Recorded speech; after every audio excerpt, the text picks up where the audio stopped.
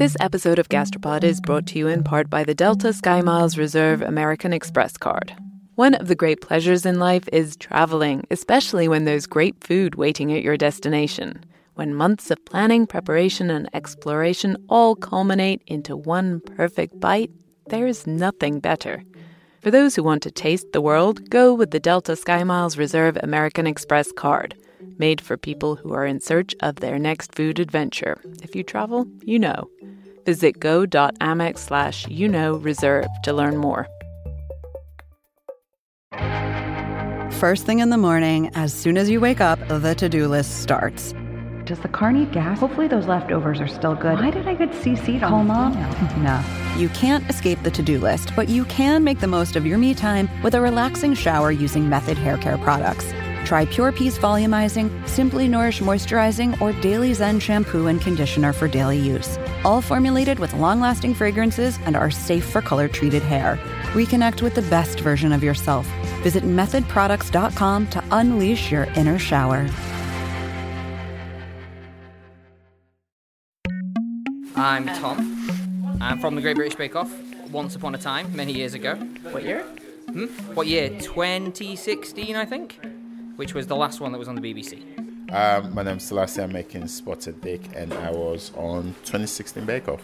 My name's Jan. What year were you on? So the UK, I believe it's Series 8. And in the US, I believe it's Series 5. So, see, I'm blushing already. This is why it's face made for radio. Oh my God. Tom. Selassie. Yan! It was really hard not to fangirl excessively. I was like a schoolgirl meeting the Beatles. It was overwhelming. Yes, we are huge fans of the Great British Bake Off here at Gastropod. And so imagine our delight, and by delight I mean sheer, unadulterated ecstasy, when 3 of our favorite Bake Off stars agreed to take part in the first ever Great Gastropod Pud-Off. That pud, if it's not totally obvious, it's short for pudding. And we right now are freaking out so much we haven't introduced ourselves. Or even told you what you're listening to, which is Gastropod, the podcast, or should I say podcast? Oh my God, that's bad. No, you shouldn't. Okay, the podcast that's full of pudding puns and also looks at food through the lens of science and history. I'm Nicola Twilley. And I'm Cynthia Graber. And a quick word to those of you who listen with your kids. Our baking contestants all will be making a version of the classic British pudding, Spotted Dick. And you can see where this is going. This episode is filled with junior high level anatomy jokes and a couple of mild curse words, so you've been warned. This episode all began with Cynthia's great passion for a very particular pudding, sticky toffee pudding. I fell in love with sticky toffee pudding a few years ago once I realized it wasn't, American-style butterscotch pudding. And then I asked my partner, Tim, to make it for me for my birthday this year. And Tim texted me because I'm British, and sticky toffee pudding is a very British pudding. Or so I thought. In any case, you sent him the perfect recipe. He made the batter, he put it in the pan, and then he freaked out. It looked nothing like any cake batter he knew. He was so worried it would fail that he literally ran out to the store to get new supplies for a second batch. But we did put it in the oven, and by the time he came back, we could tell it was the real deal. Would I have failed you? You guys really need to trust me when it comes to pudding. But this led me to all sorts of questions. Of course, I wanted to know, where did sticky toffee pudding come from?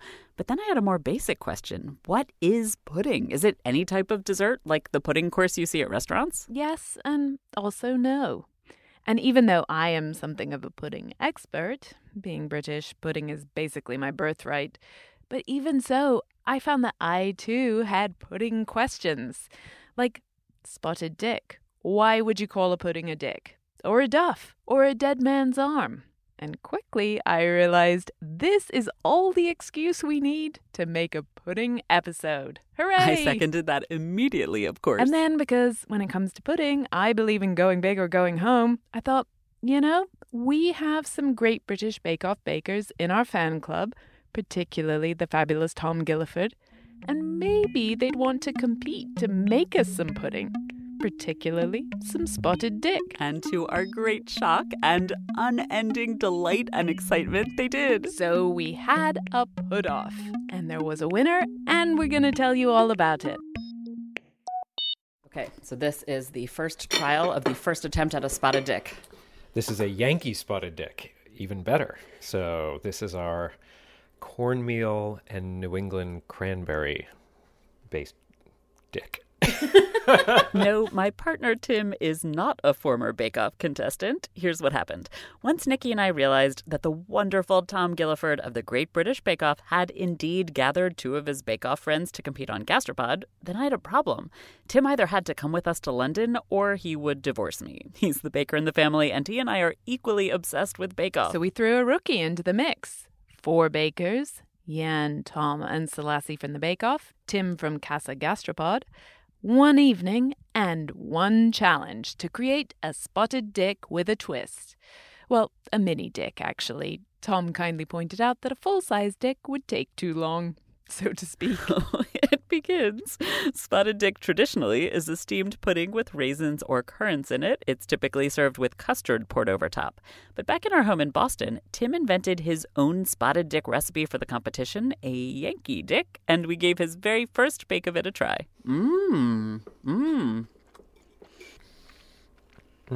Okay. So I think it's a little too sweet because the cranberries are very sweet. They're sweet, and just the dough, like the pudding part itself is pretty sweet, and you're going to put a custard on it, and so I agree it needs to be a little less sweet. Cut back the sugar, but the cornmeal has a really nice crunchy texture. So I have to say, neither of us have ever had spotted dick before, so we actually don't know how this compares. This is the best spotted dick I've ever had. There were a few more bakes to get the recipe just right. Then Tim packed up his cornmeal, cranberries, rum, maple syrup, measuring cups, and whisk and zester, and he got on an overnight flight to meet us in London. Other bakers had brought other things, like whiskey. A bottle of scotch. Not any old scotch either. Lafroig, 10-year-old Lafroig, gotta be. And then, because you've got to have a drink with it, so this is not going in the pudding, it's just going next to it, which is some Lafroig infused with apricots, which is fun. And then my knife roll, which doesn't have any knives in it today, just has like cling film and an orangutan-shaped potato peeler. That's amazing. And my nitrogen siphon, which I'm excited for using later on for nitrogen-infused custard. In case you've never played with a nitrogen siphon, I have not yet had that particular joy. It's how you make something foamy if you happen to be a high-tech chef or baker. You use it to infuse a liquid with tiny bubbles of nitrous oxide. Tom had brought his own ingredients and pudding gear, but he'd also done Selassie's shopping. Rhubarb, though, I see. That's for Selassie. I don't know what the rhubarb's about. I'm assuming he's using rhubarb because he hasn't asked for any dried fruit. But I wouldn't put it past him that he gets here and he's like, "Where's my dried fruit?" And I'll be like, "In the picture of the note that you scrawled by hand with no measurements on it and sent to me saying, 'Buy this,' which was sent to me sideways." You are his bitch. Yeah, I am. Selassie hadn't shown up yet on his trademark motorbike, but his ingredients were there. And Yan went shopping for her ingredients in her pantry. So I've chosen a steamed pudding, and for that I'm going to make some limoncello soaked blueberries. So the blueberries are dried, so because lemons and blueberries work really well. I've used it previously in an episode, so I know that it works. Which episode was that? It was the show that I went out on. So it's a winning combination. It's purely because I love the flavours. So, and plus dried blueberries lying in the cupboard, not looking sad, so I had to use them. I had currants, but these are more exciting, I think. So we've got Tim the rookie with his Yankee dick. We've got Yan with her winning combination of lemon and blueberries. Tom also went shopping in his cupboard for something to go with the whiskey. I am making an apricot, pistachio and sage spotted dick. Then we're putting a sage and Lafroig syrup over the top and using a Lafroig Demerara sugar nitrogenized custard, which is going to be really light and fluffy. It's weird stuff, but it tastes amazing. Why these flavors? When Nicola said, "Hey, would you do puddings?" I had those flavors in my cupboard. And I was like, yeah, okay, we'll try and see what it does. And I like sage and everything. Sage is amazing. Sage and whiskey goes particularly well together. And I thought, why not? And I don't like raisins, so... That's Yan and Tom, but we're still missing one. And if comments on our Facebook page are any indication, we have some Bake Off fans who are also quite fond of Selassie. I will admit, I too have a giant crush on Selassie. But if you remember the season that Selassie and Tom were on, you probably aren't surprised to hear that Selassie showed up late. Hey! Sorry, I had to help an old lady crush. Selassie's excuse was literally that he had to help an old lady across the road. Selassie. Even though he seemed quite chill as he whipped his helmet off, the stakes at our Gastropod put-off were high for him. When he took part in Bake Off, he was a banker. But he'd since thrown that in to train as a pastry chef in Switzerland. In other words, he's gone pro. But he's still the same Selassie who constantly forgot ingredients during his time in the tent. I'm trying to keep it simple but without the raisins, only because I forgot to include that in my recipe. Yeah. I'm making a simple custard, vanilla custard, and I'm going to make hopefully it works, I'm going to make a rhubarb jelly and cut into cubes, and that's just going to be used for decoration.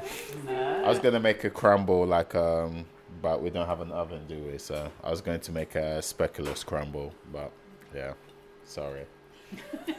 It's your fault. We'll make do with what you have. All the contestants had been warned this kitchen was fairly basic. Each contestant had just one induction burner they could use for both their custards and their actual puddings. Sorry, this is better than my own kitchen. I may well move in. I really played up the basic nature. I'm sorry. I just wanted expectations to be low. It's really how I operate. It's totally true. This is like they basically described it like some cave with a whisk. And maybe some fire. In reality, the kitchen was quite high-tech. The lovely Sam Bumpus of Bumpus and Par, you'll remember him as the star of our jelly episode, he loaned us his test kitchen for the night, along with the fabulous Danny, the Bumpus and Par development chef, for which we will be eternally grateful. But it was pretty small for the baking of 4 spotted dicks. Still, everyone was in good spirits. We poured some drinks, and the bakers got right to work on their spotted dicks. If you closed your eyes, it was kind of like the TV show. This is just like being in the tent. It is. As we've said, all the bakers were riffing off the same classic British pudding, spotted dick. But before we get to what is spotted dick, where does that name come from, and why is it a pudding, I want to know, why weren't they all baking versions of sticky toffee pudding? I mean, just think for a second, Cynthia. How much more fun is it to say spotted dick repeatedly than sticky toffee pudding? To be fair, it's not that I don't love a good sticky toffee pudding. It's not for nothing that it's one of the most popular puddings in the UK. It's an icon, is probably the best way to describe it. It is such a classic British pudding in terms of you will see it on everything from, restaurants to pubs to microwave meals. Everyone loves a sticky toffee pudding. It's got that kind of indulgent yet comforting feeling. Felicity Cloak has many claims to fame. You will soon hear her as one of the expert tasters of our great Gastropod put-off. But more to the point, she's one of my favourite cookbook authors and recipe writers. She does this column in The Guardian, the perfect version of everything, that is amazing. It was her perfect sticky toffee pudding that I sent to Tim to make for Cynthia's birthday. Successfully and totally deliciously. So, for those of you who haven't yet had the extreme pleasure, we asked Felicity, what is a perfect sticky toffee pudding? It's a sort of batter pudding with dates in it, so it's quite rich but still fluffy, and then it has a really rich buttery toffee sauce poured over the top, and then ideally it's served with ice cream and custard, but that is going above and beyond with the indulgence. But the interesting thing about it is that it's not actually a British pudding at all. It's a Canadian pudding, and it's quite recent. Wait, what? But didn't Felicity just say that it's an iconic British dish? So everyone thinks that it's the kind of thing that you see in boarding school stories and Charles Dickens and stuff, and actually I think it's a sort of 1920s Canadian thing. But, we're magpies. We've been stealing things from all over the world for centuries, and we're not going to stop now, apparently. Okay, so according to Felicity, Oliver Twist would never have sat down to a sticky toffee pudding. But I'm confused. Who did the stealing, and why is sticky toffee pudding virtually unknown in Canada if that's where it came from? This makes no sense. Probably the best known origin myth is from the Sharrow Bay Hotel in the Lake District, and it was quite famous in, I think, the 1960s, and it was a sort of a rare oasis of good cooking in what was at the time a little bit, apparently, of a culinary desert. Like so many dishes we talk about on this show, there's an origin myth, and then there's what's more likely the truth, although even that is kind of hard to figure out. The myth is that this chef at the Sharrow Bay Hotel in Northern England, his name was Francis Coulson, he invented sticky toffee pudding. Then there's a rival myth, the Cartmel Village Shop, just a few miles down the road from the Sharrow Bay Hotel. They claim to be the home of sticky toffee. And you can find Cartmel Village Shop ready-made sticky toffee puds in supermarkets all over the UK.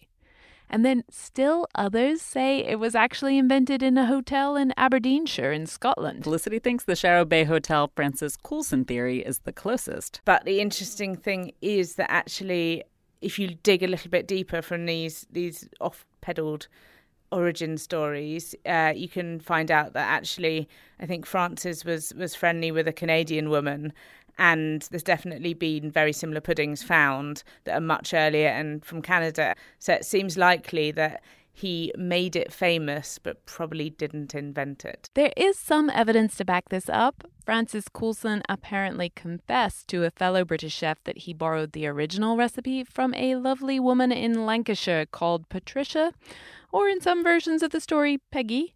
And apparently she'd got the recipe, which maybe involved maple syrup rather than toffee sauce. She'd got it from a Canadian serviceman who was stationed at her house during the Second World War. Which sort of makes sense as an origin. So I don't know, unfortunately lost in the mists of time and sort of weighed down by layers of toffee sauce, is how he got that recipe from her. And, you know, did he eat it at her house? Where did it come from? We don't know. So the origins of sticky toffee pudding are still kind of a mystery, but it seems pretty clear it's not originally British, and it's not actually a pudding. It is an unusual pudding. Instead, it's not this kind of standard pudding that people here would make. It is a pudding in the sense that all desserts in England can be called puddings, but it's not a pudding, if you see what I mean. I have no idea what you mean. Even I was confused about what a British pudding truly was, to be honest. And I'm British.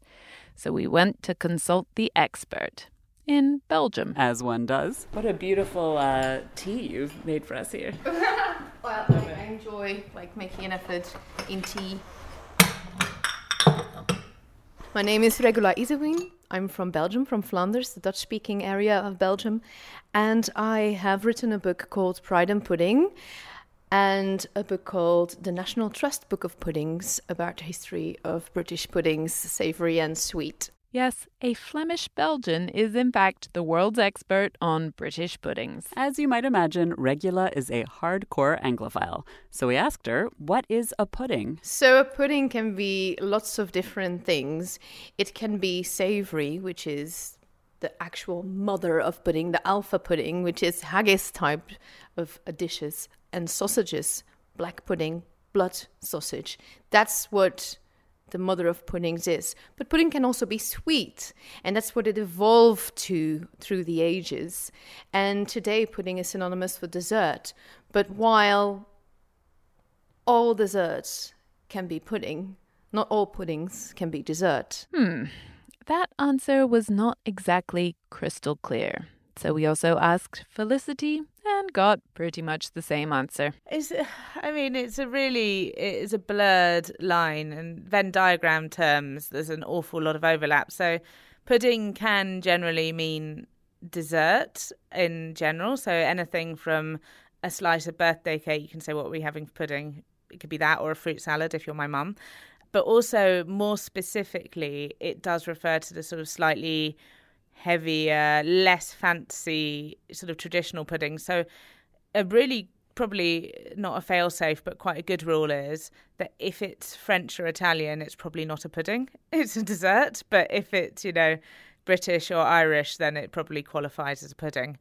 But then, of course, you have the vexed question of stuff like black pudding and hog's pudding, which are sausages and definitely shouldn't be eaten for dessert. So that's hard. Haggis is also a pudding, and obviously that contains all sorts of offal. So there's sort of three different meanings, and I don't know how long you have to live here to figure it out. As someone who has never lived in the UK, I literally once texted Nikki in the middle of Great British Bake Off to ask, how can there be a pudding week if all desserts are puddings? The questions that really matter, brought to you by Cynthia Graber. I was really stressed out about this. Bake Off is so stressful that I have to watch from behind a cushion, so I feel you. But the key to understanding pudding is really what Regula just called the mother of all puddings, haggis. The traditional Scottish dish of meat, oatmeal, and seasoning stuffed in a stomach and boiled. One theory is that the word pudding comes from the Latin botellis, which means sausage or small intestine. But in general, the word describes dishes that were made by boiling stuffed animal bag-like organs like intestines or stomachs or even wombs. And I think that pudding dishes, they come from a necessity to use up every bit of the animal, but also a necessity to how are you going to prepare things, because they didn't have little pots and pans and a nice stove with 3 hobs and all that. They only had this animal and an open fire, and they had to prepare food, and they had to see how can we do this without any vessels. We talked about this before in our pots and pans episode. Fire was used for cooking long before people had any pots and pans. So they used the handy bags that came with the animals, and they stuffed all the little smaller bits of meat and fat that you couldn't roast into these bag-like intestines. And hey presto, you have what we know as a sausage. Or a pudding. Exactly. Puddings and sausages are exactly the same. It's just because we have lost track of what a pudding is. Because today we think of pudding as sweet things. There are still some sausages in the UK that are called puddings, like black pudding. If you've ever been to a classic British restaurant, you might have eaten it. It's made with blood. That's why it looks black. And it's usually fried. It's got a soft texture. It's part of a full English breakfast. These kind of encased boiled sausages stuffed with meat and fat and herbs and maybe some grain as a filler, they're the original puddings. And they go way back. In Homer's Odyssey in 800 before Christ, there is the story of Homer returning home from the Battle of Troy and finding his house full of suitors to marry his wife because she thought that he had died in the battle. And there is one paragraph where he describes that there is black pudding being made in his house. So that's how we know that puddings have always been around. These types of dishes were popular all over Europe, but they looked different depending on where you lived. In Mediterranean countries, sausages had a denser, harder texture because they could be cured in the dry air. And there's not a lot of dry air in the UK. It's a tad bit more drizzly. So puddings in Britain became different, softer and squidgier. And just like the Italians and Spanish loved their cured sausages, well, we love our puddings. Already in the 17th century, we can clearly see that pudding was considered something really English, quintessentially English. And that we know from a diary of a Frenchman who traveled around England, and his name was François Maximilien Misson, and he wrote, "Blessed be he that invented pudding, because it is a manna that hits the palates of all sorts of people, a manna better than that of the wilderness, because the people are never weary of it. Oh, what an excellent thing is an English pudding! To come in pudding time is as much as to say, to come in the most lucky moment in the world." And this is a Frenchman being quite lyrical about English food. Which is not something you hear very often, to be perfectly honest. You might have noticed that the Frenchman said it was an excellent thing to come at pudding time. People often ate puddings at the beginning of the meal, and they were such an integral part of that meal that dinner time was literally called pudding time. And one of the most famous pre-dinner puddings is still super popular today, Yorkshire pudding.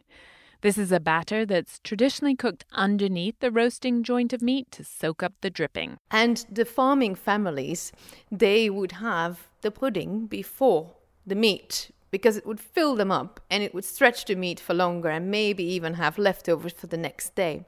Now, the really poor families, they didn't have even a pudding. And the rich? Well, of course, they had plenty of meat to go around, but they also loved a good pudding. They jazzed up their puddings with expensive ingredients, dried fruit and spices and herbs. And they always perceived puddings to be sweet because they were always flavored with spices like ginger and cinnamon, and they always had sweet herbs and then sometimes currants and figs and all kinds of things that sweetened it before there was sugar around. Sweet is a relative word here. There wasn't that much honey around, and there was even less sugar.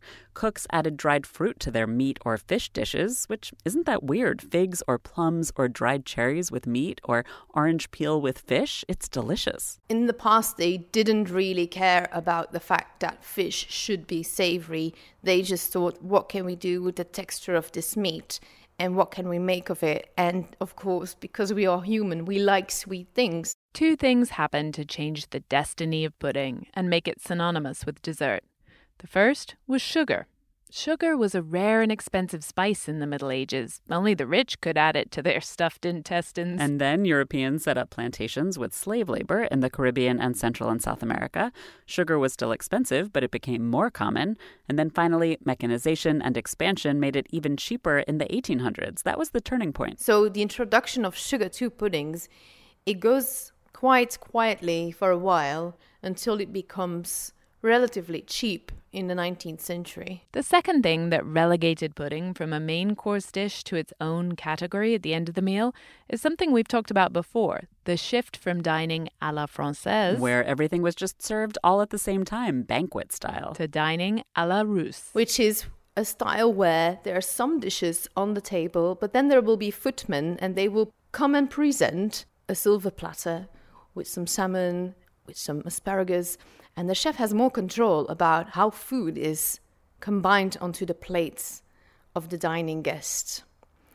And that is when, of course, people start thinking, like, should there be a sweet pudding on the table when we're having salmon and asparagus? And they start finding that quite strange, and it starts moving towards the end of the meal. Again, like the introduction of sugar, the migration of sweet things to the end of the meal was slow. It took place over decades, with the super rich changing their eating habits first, and the poor, well, they weren't eating multi-course meals until much later. And as everyone starts to be able to get a hold of more sugar and they move that sweet dish to the end of the meal, they also think, hey, let's get rid of the meat in our puddings. Meat belongs in the savory course. These sweet puddings become pure sweet. So they get rid of the meat in their puddings, but they keep all the dried fruit and the spices and the sugar and the grains and even the animal fat. And the result is what we think of as British pudding today. Puddings like Spotted Dick. That smells really good. Oh, very pretty and pink. I like pink. What's in it? It's just rhubarb. Meanwhile, back in the put-off kitchen, things were going well. At least for some of the bakers. Tim, I just also have to say to the listeners that you just are, like, you haven't even slept all night. Yeah, so I was on the red eye from Boston, didn't sleep a wink, and now here I am trying to pretend I know how to cook. Tim's hands were a little shaky, I'm not going to lie to you. Here he was, zero sleep, ingredients and equipment schlepped across the ocean, competing against some of the very best amateur bakers in the UK. Could he make it work? And would he forgive me if everything fell apart? Yeah, seriously, you were potentially even more nervous than Tim, Cynthia, let's be honest here. But even Jan was experiencing some baking issues. This episode of Gastropod is brought to you in part by the Delta Sky Miles Reserve American Express card. You know that feeling when you try a new food for the first time and your mouth experiences these brand new flavors and sensations? It's like, wow, I didn't even know a food could do that. This happened to me when I went on this amazing trip to the northern tip of Queensland in Australia. We were so far north that we were off the country's electrical grid, and we were staying on a banana farm where they grew dozens and dozens of different kinds of bananas. In the morning, I woke up to a basket full of some of the most bananas you can imagine. Red ones that were super soft and sweet like raspberries, and small finger-sized ones that were sort of floral, and even blue ones that tasted exactly like vanilla ice cream. Life's too short to pass up extraordinary experiences. And if you're ready to take your next big food adventure, go there with Delta Sky Miles Reserve American Express card. If you travel, you know. Visit go.amex/reserve to learn more. Embracing nature is more than just going for a walk now and then. It's reconnecting with the elements. It's harnessing the power of natural ingredients. It's putting the earth first. For over 50 years, Nature's Sunshine has been sharing the healing power of nature as they work towards a healthier planet. Their manufacturing facility is 100% powered by sunlight, and they divert 95% of waste away from landfills. If you're looking for a sustainably made herbal supplement, you might want to check out Nature's Sunshine and their new Power line. Power Beats are a superfood performance booster that can help enhance both performance and blood flow. And Power Meal is a satisfying protein-packed superfood shake that comes in sustainable packaging made with nearly 40% post-consumer recycled plastics. Now that's something you can feel good about. This Earth Month, you can enjoy 25% off your first order with code NSP. Just go to naturesunshine.com. That's naturesunshine.com and use code NSP for 25% off your first order. So you're making two kinds of pudding now? Showing off? No, because Do you know what? I do the exact same thing at home. I was standing there going, oh, well, I'm in the kitchen now. I've made a mess. Might as well make it worth it. Jan wasn't actually making 2 puddings to show off. She got nervous that we were going to be sticklers about using all the traditional ingredients in a spotted dick, because originally the fat for spotted dick was something called suet. And it wasn't until I read it a bit later, and plus, you know, when the others put the fear of God into you and go, oh, yeah, well, I'm not using suet, I'm going to use Trex. I thought, shit, have I read the thing wrong? Explicit, sorry. Explicit. But have I read the directions wrong? So I quickly adapted, which I'm able to, hopefully. We'll see, shall we? I was quickly able to adapt. Jan decided to carefully cover her rear end by making 4 puddings total. 2 with butter, as she'd originally planned, and 2 with the traditional suet. So suet is, I think, a very underrated ingredient, but interestingly one that's clearly still popular, because you will find it in almost every supermarket here, as well as the butchers. So what it is it's the fat from around, generally a cow, although you can get it from sheep, I believe pigs, but it's almost always beef. And it's the fat from around the kidneys, which is a very sort of fine white fat. So it's not like beef dripping that you might fry your chips in. It's very, very white. It's very sort of flaky. Most people in the UK don't actually buy that flaky kind of suet from the butchers. Like Felicity says, you can also get this sort of processed pellet version in the shops, which is much less beefy. And the same company also makes a vegetarian version from palm and sunflower oil. The point is, though, that cooking with suet is different from cooking with other fats like butter. Felicity explained why suet is so particularly amazing. It has a very high melting point. So unlike butter, that as soon as you put it in the oven or you start cooking it in any way, it dissolves into the batter. Suet stays intact for much longer, and so it gives a much lighter texture to the structure of the sponge, because the air holes are bigger because it's had time to form around them before they've melted. So you get a lovely light result that it's very hard to achieve with butter or vegetable fat or anything like that. And so I think mostly it's still used because of that. This lightness is nice today, sure, but it would have been critical a few hundred years ago. Baking powder was only invented in the mid-1800s. Okay, so Jan was using suet and butter side by side. Didn't even occur to Tim to use suet, and we wouldn't have known where to find a veg version in the US. He went straight for butter. Tom went traditional with suet, and Selassie, surprise, surprise, substituted Trex, which is vegetable shortening, when he couldn't find suet at his corner shop. But all of our bakers went a little bit new school when it came to what they were baking their puddings in.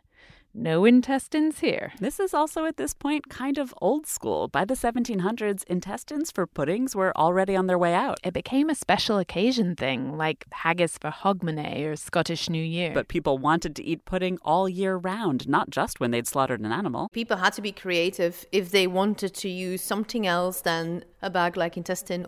So they used things like sauces from teacups and plates, which they would put together, and all kinds of things just because they wanted to make pudding. I always imagine looking at an English person from that period as looking around in the kitchen like, what can I make a pudding in? What can I make a pudding in? The pudding cloth was the first big step forward. With a muslin cloth, you could wrap the contents of your pudding, tie it together into a bowl, and hey, presto. And then when manufacturing got going, pudding tins and pudding basins became all the rage. I am the proud owner of a pudding basin, which you just put your pudding mix in and then tie a cloth, or more often tinfoil, over the top with string. Which, of course, Selassie had forgotten. String. Danny is your man. String.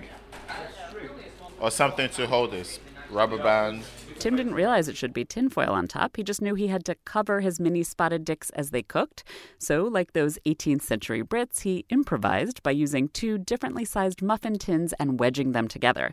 This way his dicks would stay dry as they steamed in the water boiling at the bottom of the pot. Steaming, like suet, is another essential element that sets pudding apart from other flour and fat and dried fruit combinations like, say, cake. In fact, this really is what makes a pudding to my mind. It has to be steamed. It's a very gentle form of cooking because it's obviously not in direct heat, it's in water. And also because it's moist, so even though it's in this ceramic basin, the top has a sort of porous, either it's wrapped in muslin or, more modern people would probably use foil. And so there is a certain amount, I think, of moisture sort of gets in at the top. And so it's just a sort of gentler form. It's much slower. It will take, I think a Christmas pudding will probably take you about 6 or 7 hours to cook in total. So it's not fast, but it does give, I think, a gentler result. And you're not going to get any browning or anything like that. So they quite often look slightly pallid and unappetizing, but they're always super moist and delicious. Tim kept an eagle eye over his Yankee Dicks as they cooked because that water can boil away if you're not careful. Steamed puddings are not the most hands-off recipe to make. You can't just, shove it in the oven and forget about it. You have to, keep an eye on it. It's bubbling away. It will boil dry. As soon as you leave the room, you'll suddenly hear this hissing and go, oh, God, the water's boiled, out and my pan is burning. Someone forgot to give this memo to Tom, though. What happened was, at one point I noticed he disappeared and I wandered round the corner and found him at the sink. You're just over here doing the dishes. Yeah. Someone's got to. This is not what it's like on Bake Off. No, there's a person to do the dishes. Who, on our year, we were told, basically most of her skin fell off because she had her hands in boiling dishwater the whole time, yeah. So you just kind of wave and the things disappear off your desk and they get... And if you I need a new bowl, one appears for you. It's wonderful. That was super sweet of Tom to get going on the dishes, but then I caught up with him a few minutes later when he was back at his cook station. Some fun stuff going on over here. See the steaming basket going on? Yeah, well, I let it boil dry, so... Oh, that's what the smell of burning is. That's what the smell of burning was. It was burning pan. Oh, lovely. No good deed left unpunished. But while the bakers struggled, Cynthia and I did what we do best. We ate. Can I try your mix? Yeah. Oh, that's delish, Jan. Thank you. If you taste the lemons, I forgot to put the lemon essence in. Doesn't matter. I put a whole lemon zest in, so that should do it. Oh, I really want to try the... Yeah, can I? What is it? It's the batter. Want to taste? Delicious, really zesty. Yum. Very nice. I want to eat more of the batter. And then from Jan's raw pudding batter, we moved on to Tim's raw pudding batter. I don't know if it's any good raw, but try it. Get a cranberry. How is it? Is it good? It's good. You can taste the corn. Gives such a good texture as well. I'm liking that. We had to play with the milling a lot to get the texture right, so it wasn't too crunchy.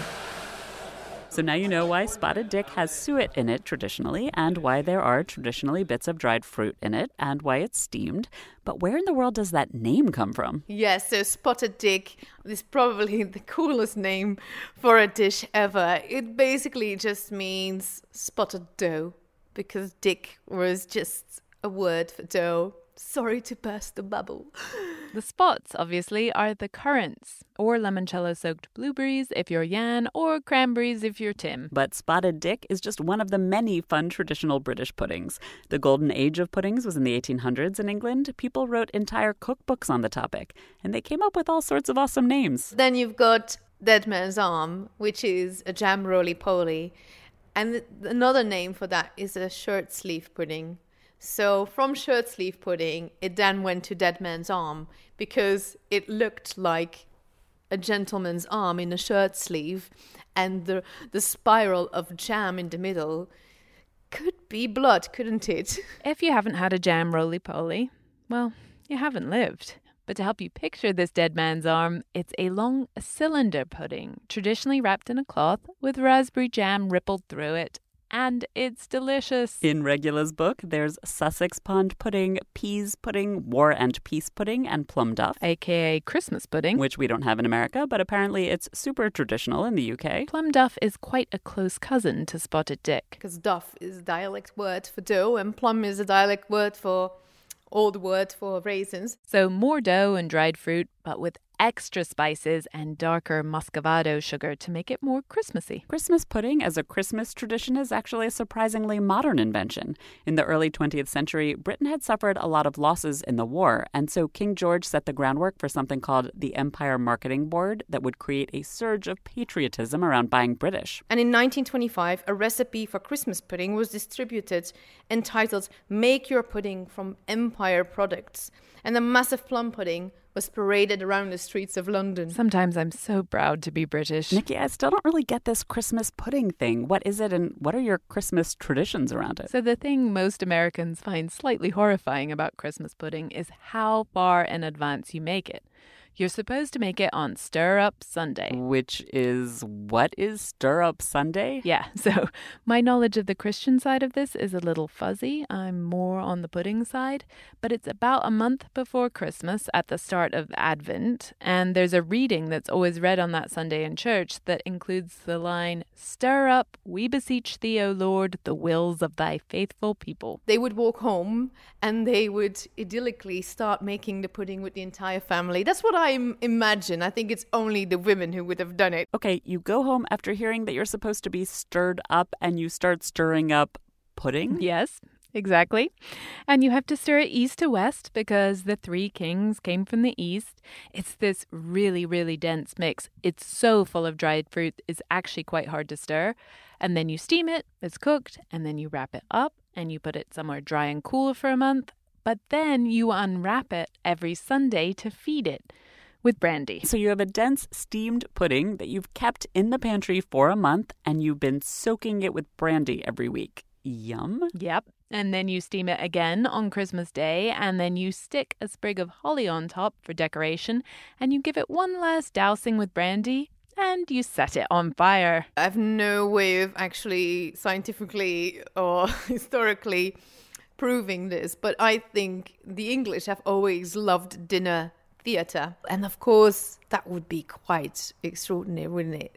If you would have your pudding with flames. So apparently setting puddings on fire is something of a tradition. And Selassie decided that setting his pudding on fire would be a good idea in the Bumpus and Parr test kitchen as well. So what are you doing with the blowtorch? Just to give that nice caramel. Mind chocolate bread. You're insured, aren't you, for everything? I don't know. Oh, the sugar caught fire. You don't really need the kitchen.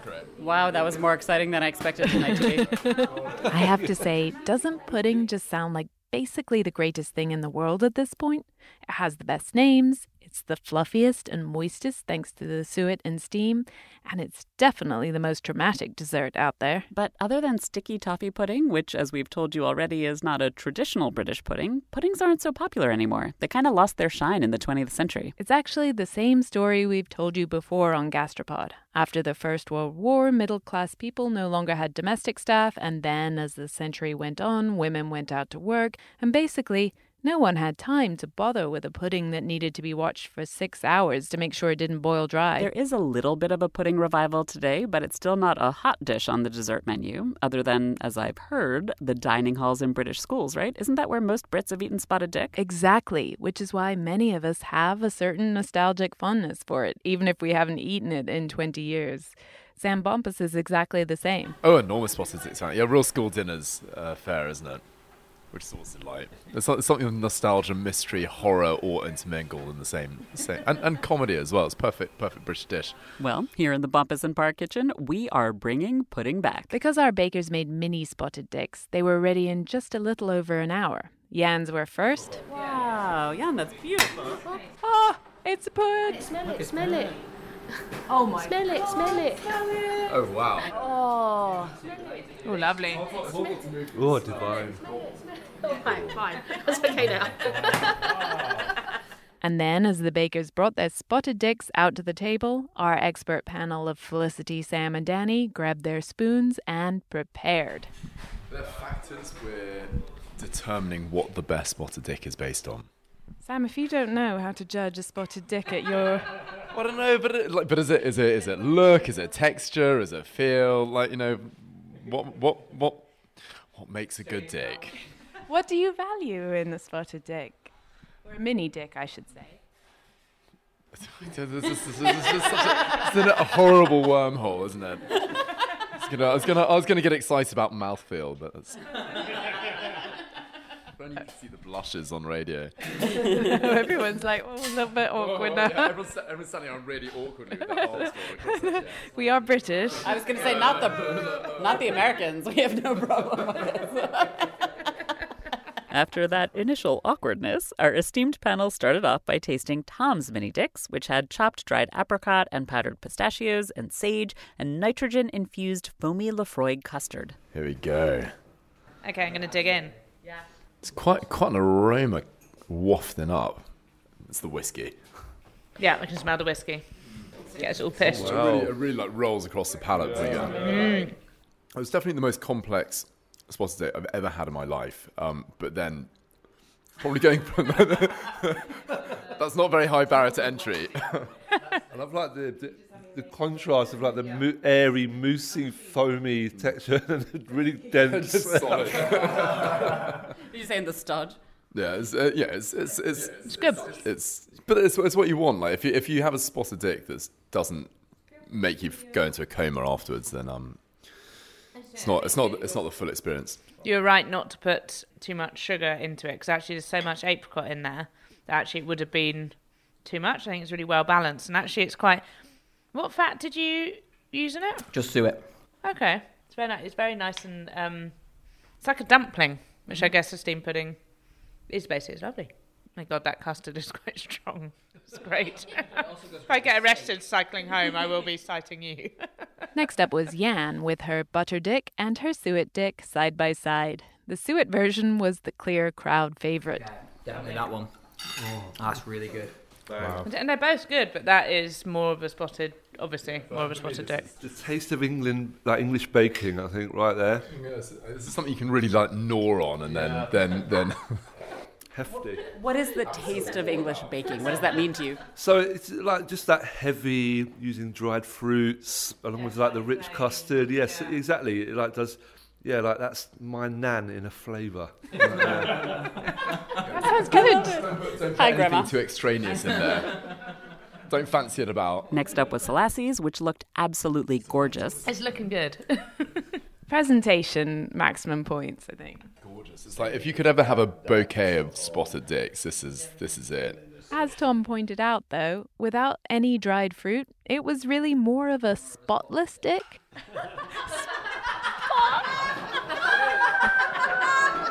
That's good. That's good. Everyone then moved on to Tim's Yankee Dick with a maple and rum custard, which I have to admit was basically the opposite of Selassie's in terms of appearance. I think it is. It's quite a revelation because it's probably like the beigest thing I've ever seen in my entire life. It's like you can't even describe the colour because it's sort of khaki on a plate. But then the taste is really good. So it's Flavor over presentation. Flavor over presentation. Yeah. At this point, Cynthia and I were basically dying. Everyone else was eating pudding, and we were holding microphones. It was extremely painful. But for you, dear listeners, we will do anything. Like Nikki said, we were dying. I wanted to dive right in, but prizes had to be awarded. So what do you reckon? It's the lowdown. It's hard because they're apples and pears, isn't it? Well, it's just between innovation and then like the classic, truest form of the classic. What it brings to you, yeah. And I wholeheartedly love the is it Tom's? The whiskey one. Yeah. And I kept on going back to that and back to that and back to it. Intimidation through the glass. We're being intimidated. There's somebody watching over the judging here. That intimidation, that was Selassie pressed up full body against the glass, staring at all of us. But we pressed on. Yeah, and also the other toss-up is presentation.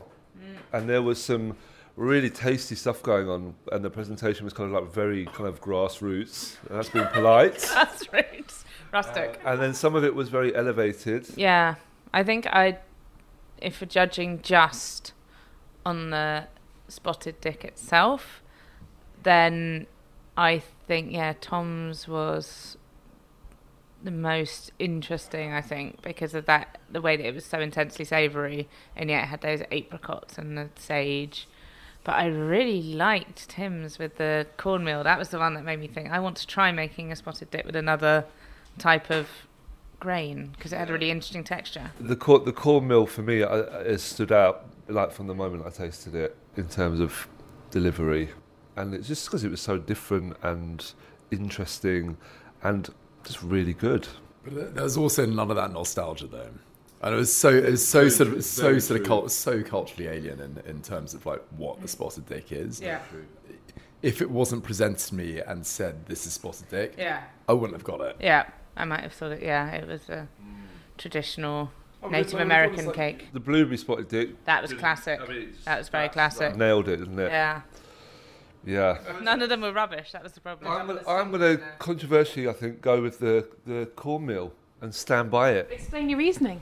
Just because I just enjoyed it the most. Like the texture was so, it just didn't come across like it was a steamed pudding in any way whatsoever. So to be able to achieve that by using some different products than the standard with the same process, it just amazed me that that's what came out. And the custard was delicious, even if it was a little bit like scrambled eggs. But it was delicious. And the presentation wasn't anything right home. Absolute zero. Minus. But, It's not the point of a spotted dick, exactly. really, though. And it's radio, not telly. That's true, it's good. All right, Sam, put your stake in the ground. Well, I might have been a little bit nobbled, though, by the amount of Lefroy whiskey that was in Tom's. And it is a spirit that I have a great affection to. And I really revelled in it. It was great. Oh, so I have the casting vote unless I'm going to go for another one completely, There are a million bad ways to start your morning off. The no coffee traffic jam, the soggy morning jog, the why is the dog taking so long, just go already walk.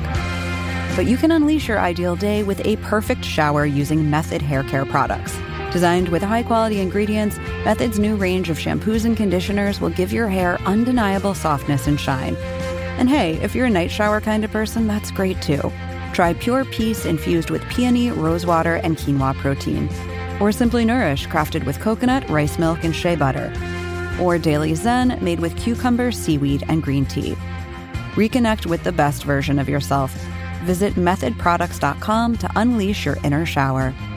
Shop methodproducts.com.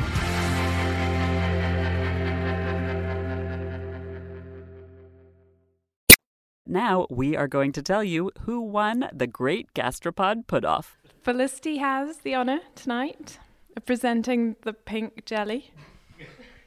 It's my great pleasure and privilege tonight to announce the winner of the first annual Gastropod Put-Off, British edition. And the winner is, and it was very hard, and we nearly came to fisticuffs over various custard things in there, but the winner is... Bake Off silence. Tom. Let me present you with this jelly. Thank you. I just don't know what to say. This is what I've always wanted. Finally beat Selassie. I mean, what? Yeah. Well, it was good fun. I enjoyed it. Thank you all. I wish every Friday it ended like this. It's amazing. It's so good. I do too, Sam. I do too. If I spent every Friday night of my life at a put-off, I would not be sad. I just want to add that Tim was so thrilled to sort of come in second. Yes, his spotted dick was pretty ugly, but he invented a new dish and held his own against all these amazing, amazing bakers who we all totally love, so we were both pretty proud.